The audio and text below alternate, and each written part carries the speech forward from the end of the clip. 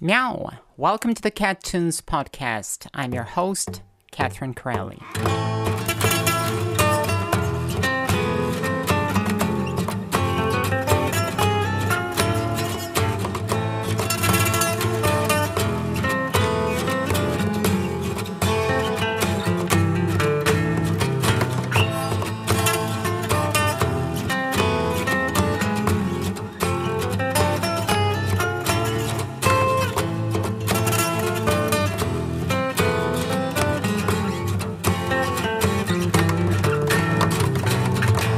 On this podcast, I'm going to talk about the stories behind my songs, the production tools that I've used, the production methods that I've employed, the instruments that I've played, the instruments that I've discovered, the arrangement methods that I've used, the real-life stories which precipitated the creation of my entire albums or of my separate tracks. So let's jump right into it, shall we? And welcome you listening. This is Cat Corelli, and this is the Cat Tunes podcast. Actually the 17th episode of the Cat Tunes podcast, and today we're going to be talking about a song called August Megalomaniacal Mood. August Megalomaniacal Mood is the third track on the Seraphic Tears. In the previous two episodes I've given you a little bit of a backstory to what was going on and how and why the album was originally born, but I gotta tell you that there are three tracks on this album that weren't initially intended at all for Seraphic Tears because they were written, well, actually the core body of these songs was written a lot earlier. Namely, songs like August, Silentium, and Adieu. All three of them contain poems written in Russian. Those poems are from roughly 1997-1998. 1998 as far as I remember, all of them, all three of them, and initially they were written just like poems. They weren't intended to become part of any songs whatsoever. August, in its more or less modern shape, the classic version, was put together, roughly speaking, in fall 2007, so that was 9 years after the original Russian poem was written. August, the original Russian poem, was written back in 1998, in fall 1998, when I was still serving in the military. And it was written in the training grounds in August 1998. That's why it has that title. However, it has nothing to do with the military at all. It's actually a very romantic, very expressionist piece of poetry. And back then, roughly between 1994 and 1999, I was writing plenty of poetry. It's really a bummer that I don't have all of those poems with me. I wish I had all of them. I wish I didn't lose them. Unfortunately, they are lost for the most part. I have just a few.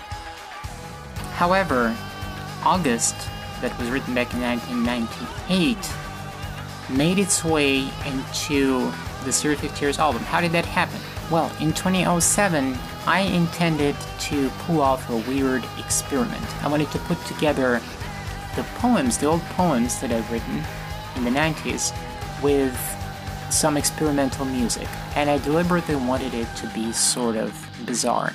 I didn't intend those poems to all of a sudden become songs. In the 90s, I was writing just plain poetry, and I actually thought that perhaps I could try my hand in becoming a poet, a professional poet. So I was writing a lot, and I was writing obsessively, and I was damn serious about this.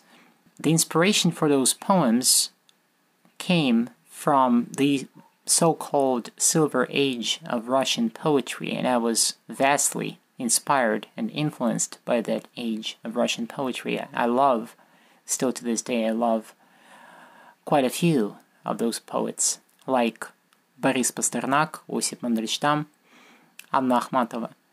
I was deeply inspired by their poetry. I love these poets to bits, and I wanted to push it one notch further. At that time, in the 90s, in 1997, 1998, and 99, I was already doing music. I went to music school I was still in the military at the same time. So I was dealing with music, with plenty of classical music and experimental music, and with poetry at the same time. And I've already been to the art school.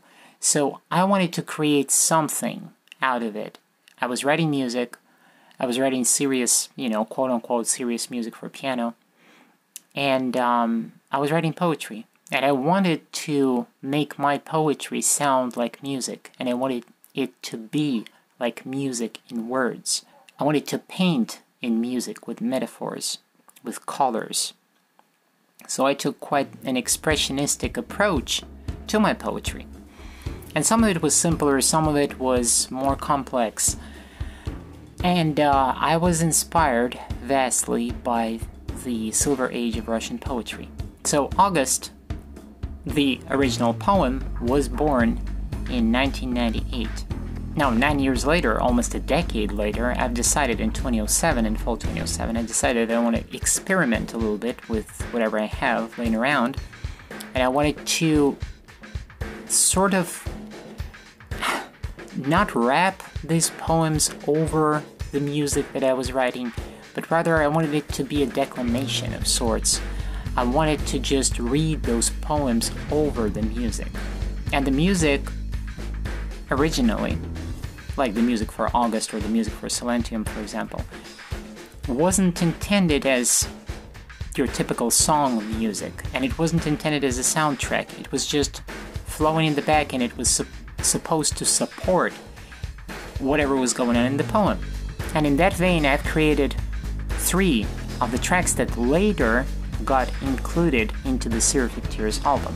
And they were included into this album exactly because of how colorful, how peculiar, and how you could say bizarre and strange these pieces were. They sort of fitted the outlandish and dark vibe of the album, and the metaphors that I've used in these poems, they matched up with the overall romantic, sometimes erotic, sometimes very dark vibe of Seraphic Tears.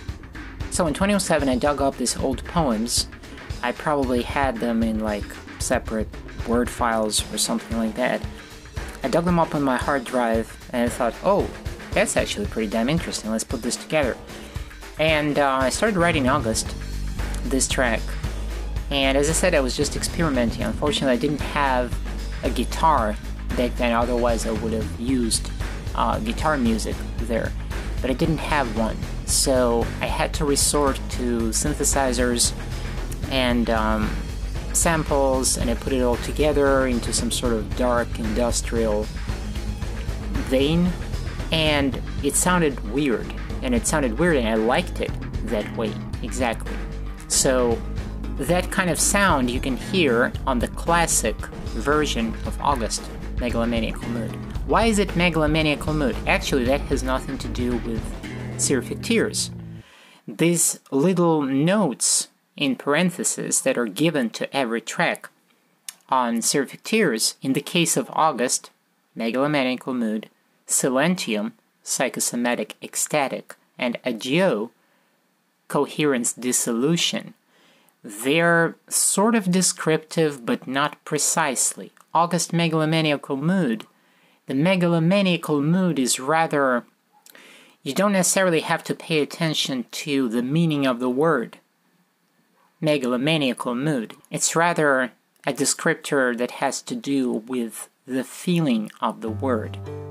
How does that feel, megalomaniacal mood?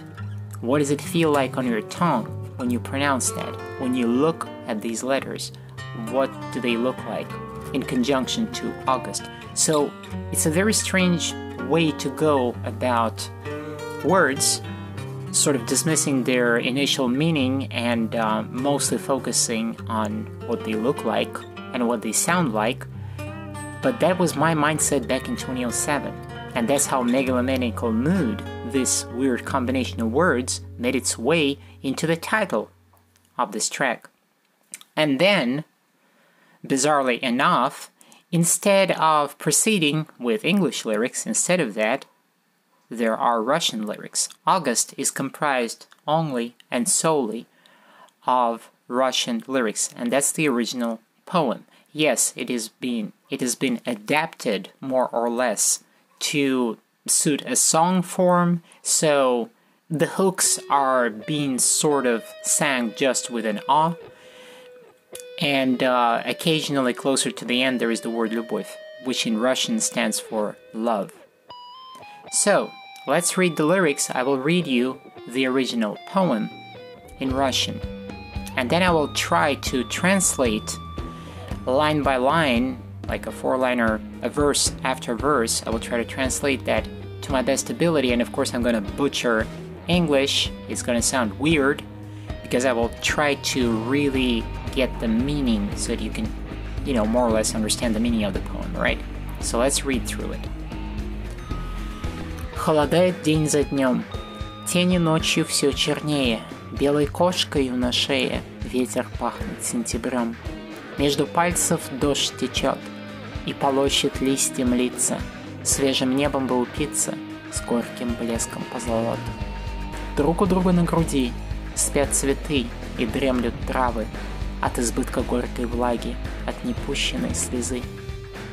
Солнце дарит вновь и вновь им воспоминания лета, тщетно требуя ответа на последнюю любовь. На последнюю любовь. So this is what it sounds like in Russian.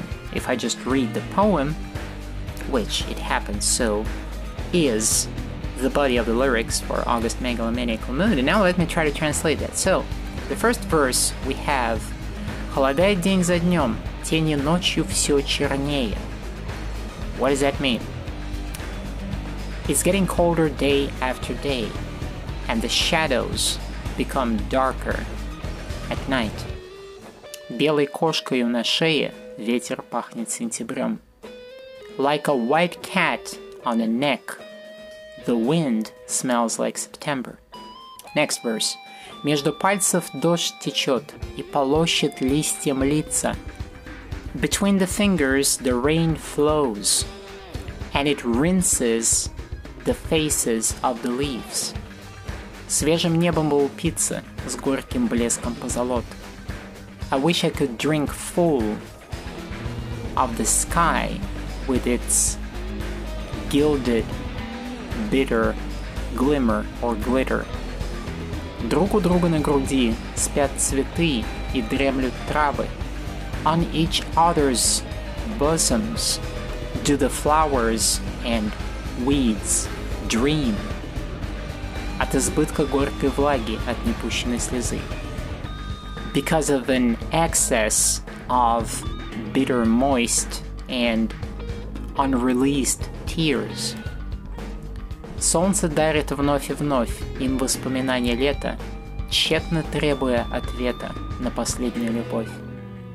The sun is gifting them again and again the memories of summer, vainly demanding a response, an answer, you could say, to the last love. It doesn't say to its last love, but it is implied that the sun is asking of them for the last love.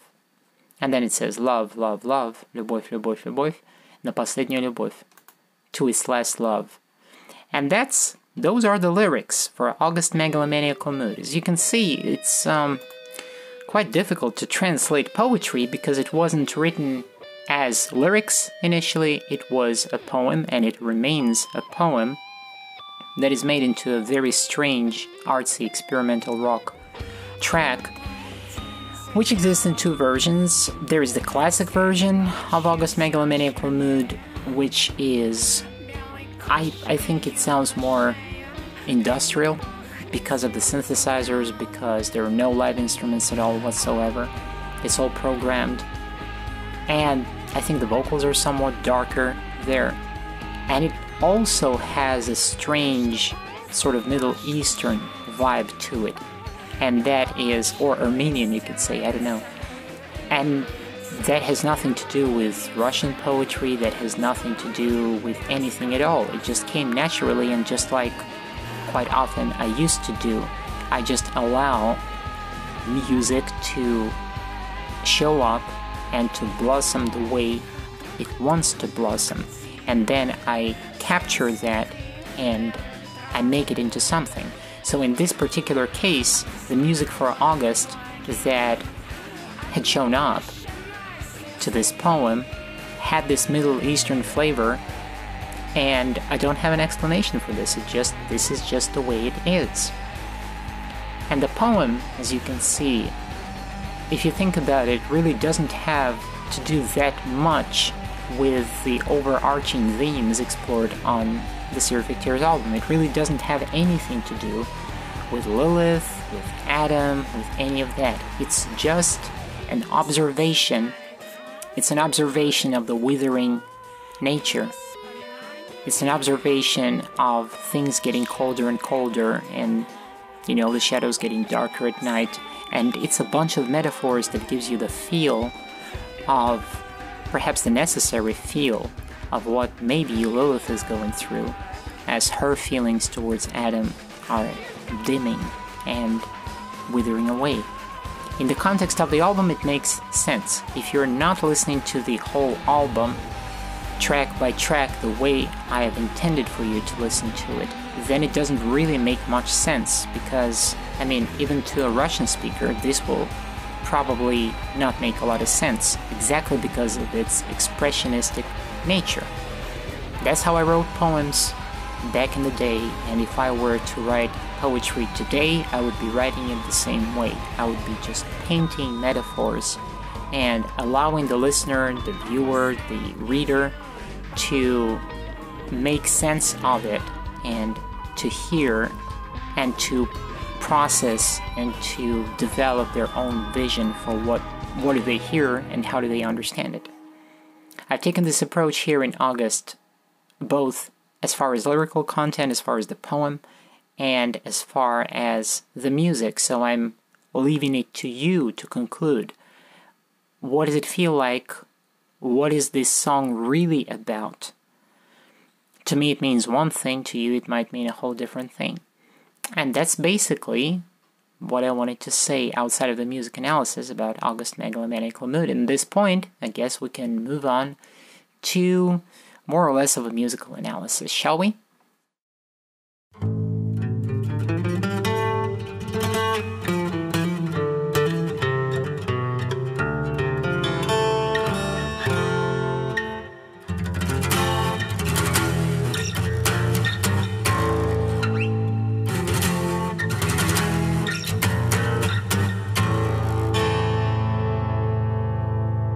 Now, August happens in the key of, you could say G major, or you could see it as C minor. It depends. At the time when I was writing this song, I thought of it as out of any key. I was thinking of it rather in the context of G major, I think, rather than C minor, because outside of the three chords that the song utilizes, it doesn't go anywhere. And the things that happen in the guitar, they happen on a sort of augmented C minor scale, but not exactly. Let me explain. So the song starts with an intro, but right now let's focus just on the three chords that carry the song from beginning to end. And those are G major, A flat major, and then E major plus 7. Goes back to G major,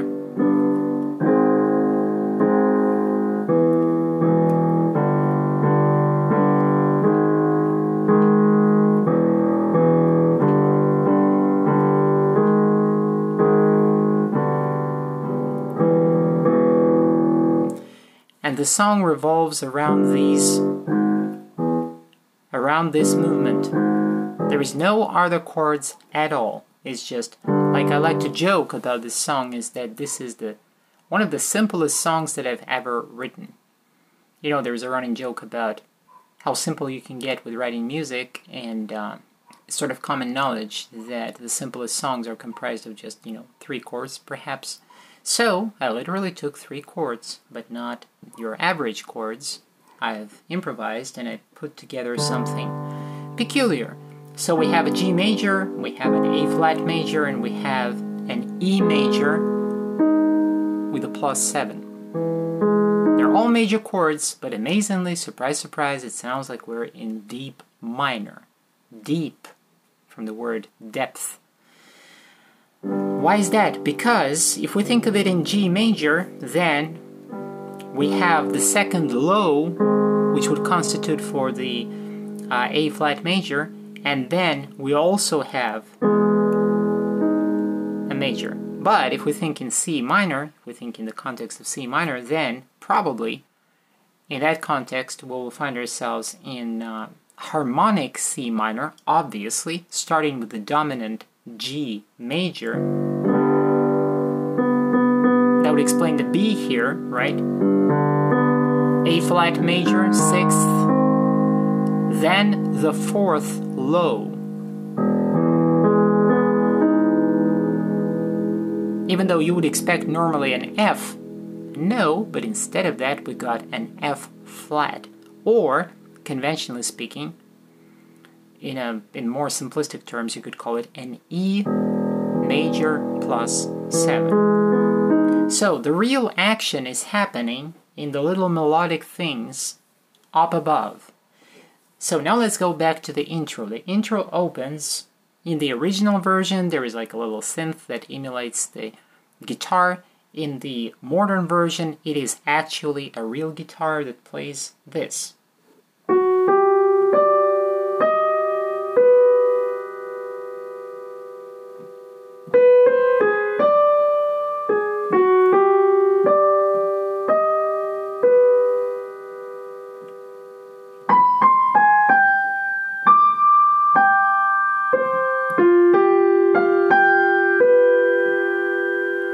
And this is the intro, and it's allowed to ring out. In the original version there is plenty of reverb with a long tail, so it all sounds exactly like I've just played it with the pedal down on my clavinova. That's intentional because you gotta hear out all the little intervals that are going on there. If you listen carefully, what's going on there?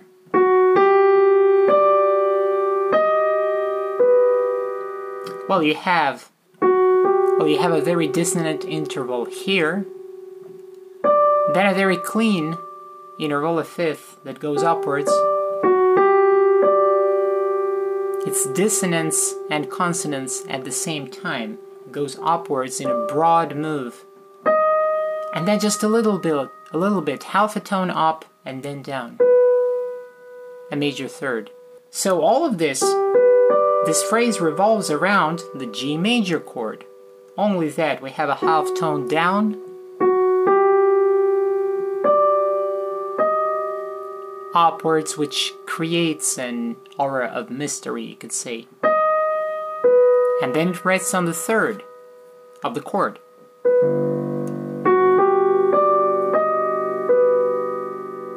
And we end up basically with a G major +5 ringing on top there.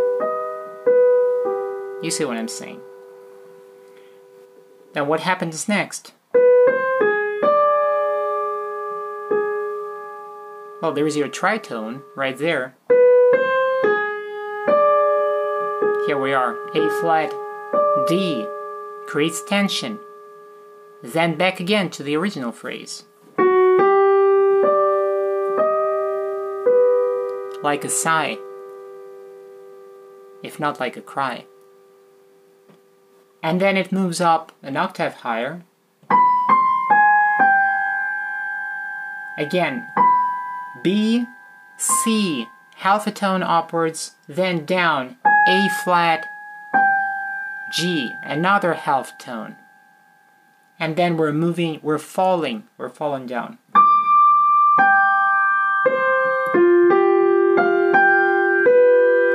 So it's a D, then a fifth down, G, another fifth down, C, another fifth down, F. And here is the same tone over an octave up here. And this is the intro.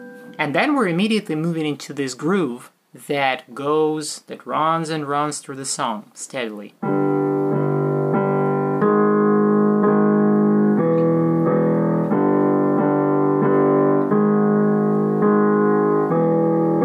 All the while, in the vocal, I'm basically just reading the poem, yes, in an exaggerated way, because it should fit the vibe and it should fit everything, so I'm reading it in a very, I don't know, depressed and sultry way at the same time. This is perhaps one of my favorite ways to rap and to read poems, when I'm actually reading them, declamating them. What does the lead do at the same time when we run into the first verse? So the lead goes...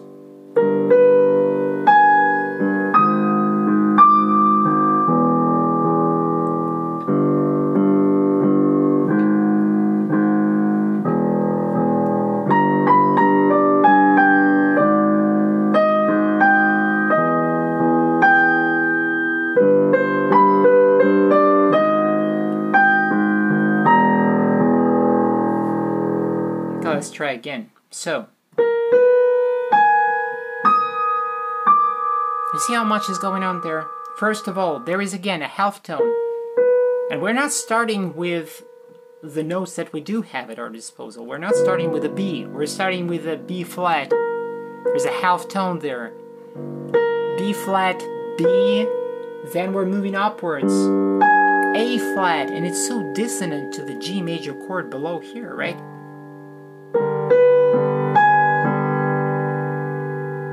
Very tense. And then even from there, another fifth upwards to an E flat. And that happens on the A flat major.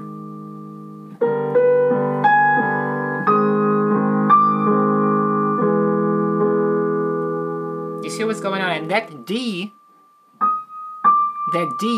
is allowed to ring and ring and ring. So it hangs on the A flat major.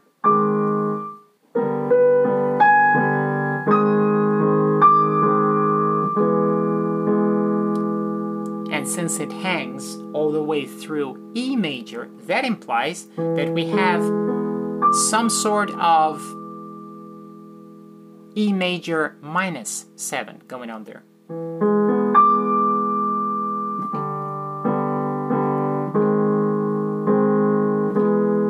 And then the next phrase.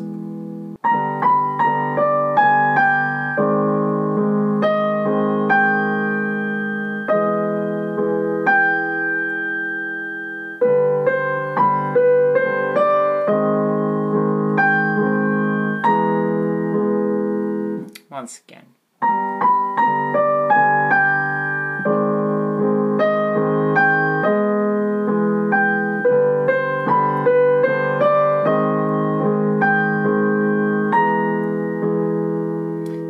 It sounds dissonant, and it sounds like it's almost out of place. But again, this is August, pure expressionism, you could say. Expressionism in the lyrics, in the poem, and in music. And the music only unveils and supports what's going on in the poem. So again, it's rather painting the vibe, painting the mood with music and with the poem, conveying the feeling that is depicted in the poem. So what's going on there? You see how much tension is there? Why is that? Well, because we have a G major going down below here. It's in the guitars, right? But again, it's a B flat, and then before it is a B. Half tone. Again, half a tone. D, A flat, G. So this section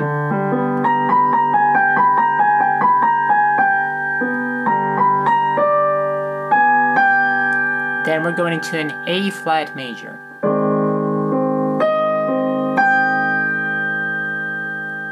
And with this little G that shows up there in the lead, we sort of indicate that this is probably an A flat major plus 7.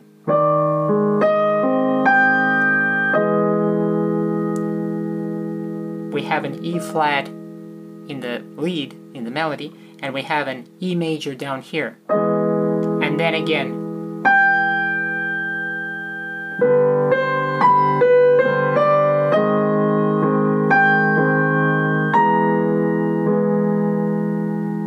interestingly, in the modern version, it goes up like this. It basically uses the notes of an E flat major, whereas here's what happens harmonically underneath. So there is an A flat major under the first two notes, which sort of makes sense because you could say, well, it's an A flat major plus 7 probably. But then it gets to a B flat on top, but here it changes to an E major. Why is that happening? Well, we're thinking, the way I was thinking about it, is that this E major could be, you know, like a gateway into a new key to E major Lydian, and then if it's Lydian, then it would have a high fourth in it.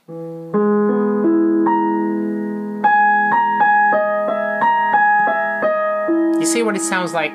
And that's the mindset behind this B flat here. You hear it. So we get there through an A flat major.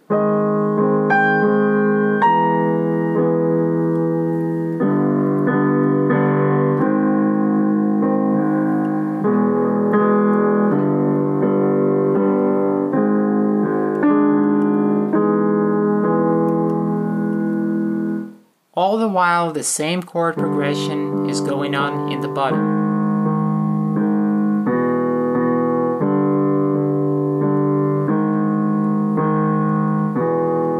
With more or less the same rhythm.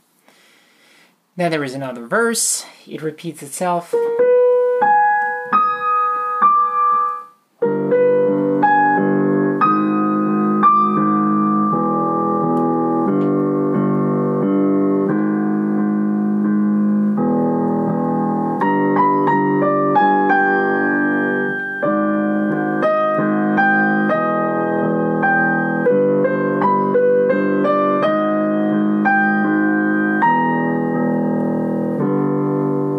And then it goes into the hook, and in the hook, I'm basically just singing. And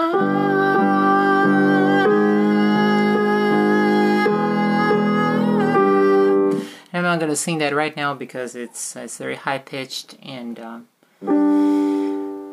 I'm just not warmed up enough from that. But suffice to say that it's all basically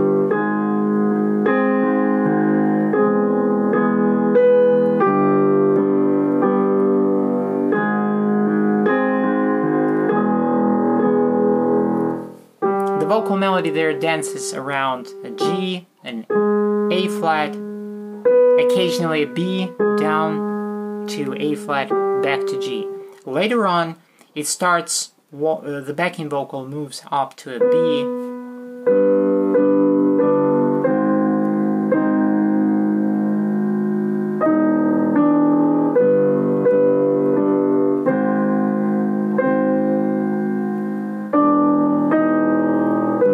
so it starts moving higher. And then there is another phrase, as far as I remember, on the third verse, where the guitar plays something like this.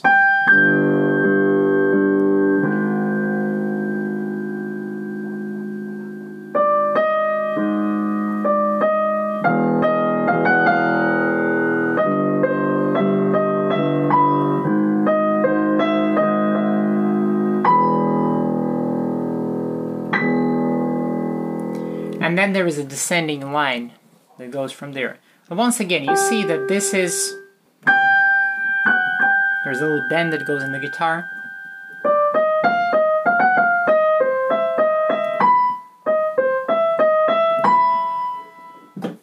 Again, it's a very bizarre, very weird phrase. Why? Because it doesn't even sound like it's confined to a C minor because of...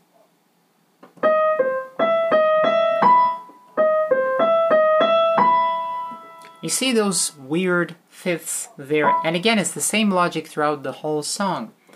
There is a half tone hidden somewhere in the lead, in the melody, and then there is a clean wide interval like a fifth.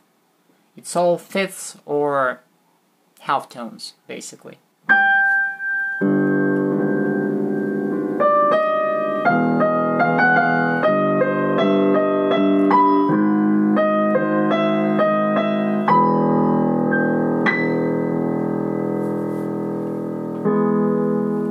And all of this is happening on 3 chords, all of this is happening on 3 major chords. And the vocal melody, as you can hear, which is very sparse, by the way, there is almost no vocals, almost no actual conventional vocals. The vocal melody basically sits around the G all the time, moves up to an A flat, up to a B on E major,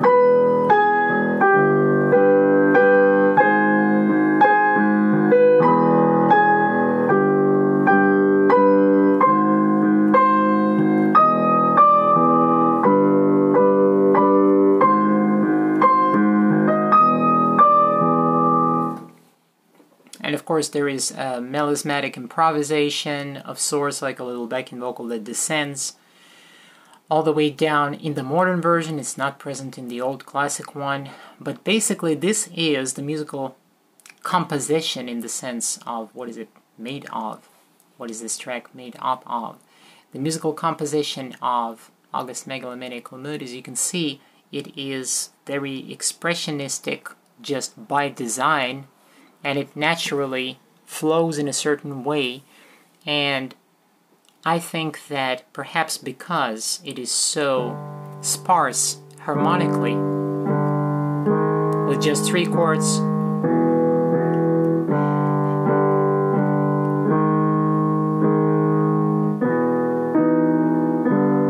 that allows for little weird bizarrities that are going on in the lead. Exactly this sparsity, this harmonic sparsity.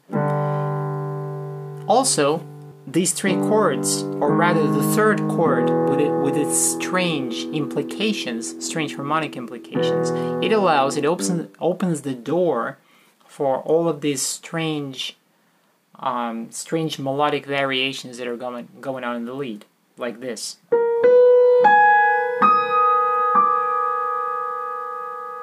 If I let it ring, you hear how much dissonance is out there. There's this half tone, then there is a wide 6th that goes upwards, a 5th that goes even higher, and then another half tone that drops down. And it sits there, it rests there for a long while. So you see, it's all a combination of dissonant intervals and wider, broader, clean consonant intervals. And basically this is the music analysis of August Megalomaniacal Mood to my best ability. If you can come up with a better analysis, well, you're welcome to make your own. And let's move on to the next section, shall we?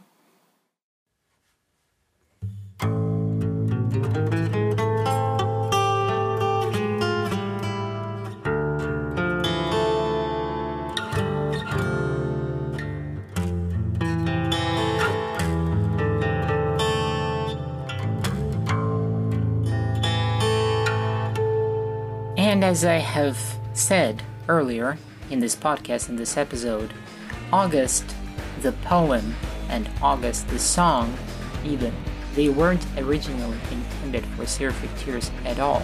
August Megalomaniacal Mood, even when it was blended together with the poem in 2007, in fall 2007, there was still no concept of Seraphic Tears album. It wasn't in the making, it wasn't on the horizon.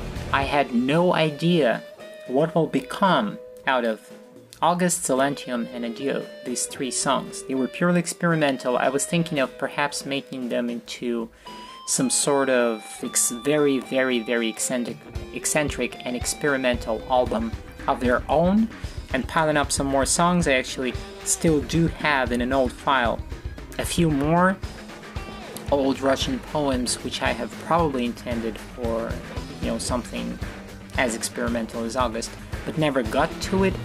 And then eventually, all of these 3 songs, August, Silentium, and Adieu, they joined the Seraphic Tears album in a very strange motion. First, I've lived through the events that created the platform, you could say, that created the platform, the material for Seraphic Tears. And then when I was thinking of what is Seraphic Tears gonna be made of, the missing bits and pieces started to come together. And August was one of those pieces, which was very emotional, very metaphoric, very abstract, predicated on feeling rather than on meaning specifically. So if you want, you certainly can try to analyze this poem, or you can try to rationalize through why is it the 3rd track on this album, what is the rationale behind that, how does it sit with Lilith or with the story of Lilith. Certainly you can elaborate on that, but you gotta understand that when I was putting August into Seraphic Tears, into the album, it wasn't a rational decision at all. It was rather a very irrational decision. I felt that August should sit exactly between From the Hidden Depths I Come and the next track, which is Thirsty, So Cold, which was written at a different time altogether. Actually, all of the tracks on Seraphic Tears, all of the songs, they can be broken down into a few categories. There is this little Russian poetry block, 3 tracks. Then there is this sort of native, tribal, dark folk block of songs like Covet, I Know You, Thirsty, So Cold, Never, The Truth Is. These tracks, they're sort of tribal and dark folk-ish, and they have just a few lyrics to them, if any. And these blocks of songs or musical tracks or musical compositions, they came and formed the Seraphic Tears album.